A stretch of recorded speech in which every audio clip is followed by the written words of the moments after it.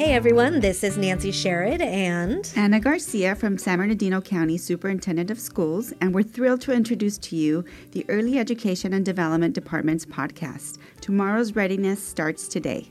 If you're a parent, a teacher, family childcare provider, administrator, or anyone that has passion for all things early learning, then you are going to want to tune in.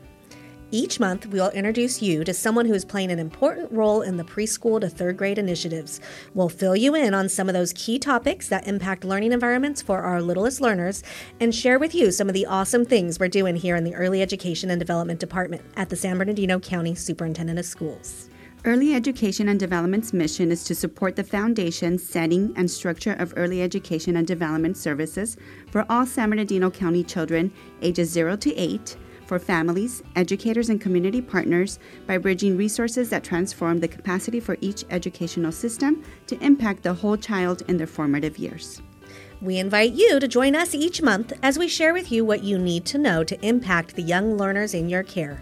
Help us deliver the message that tomorrow's readiness starts today.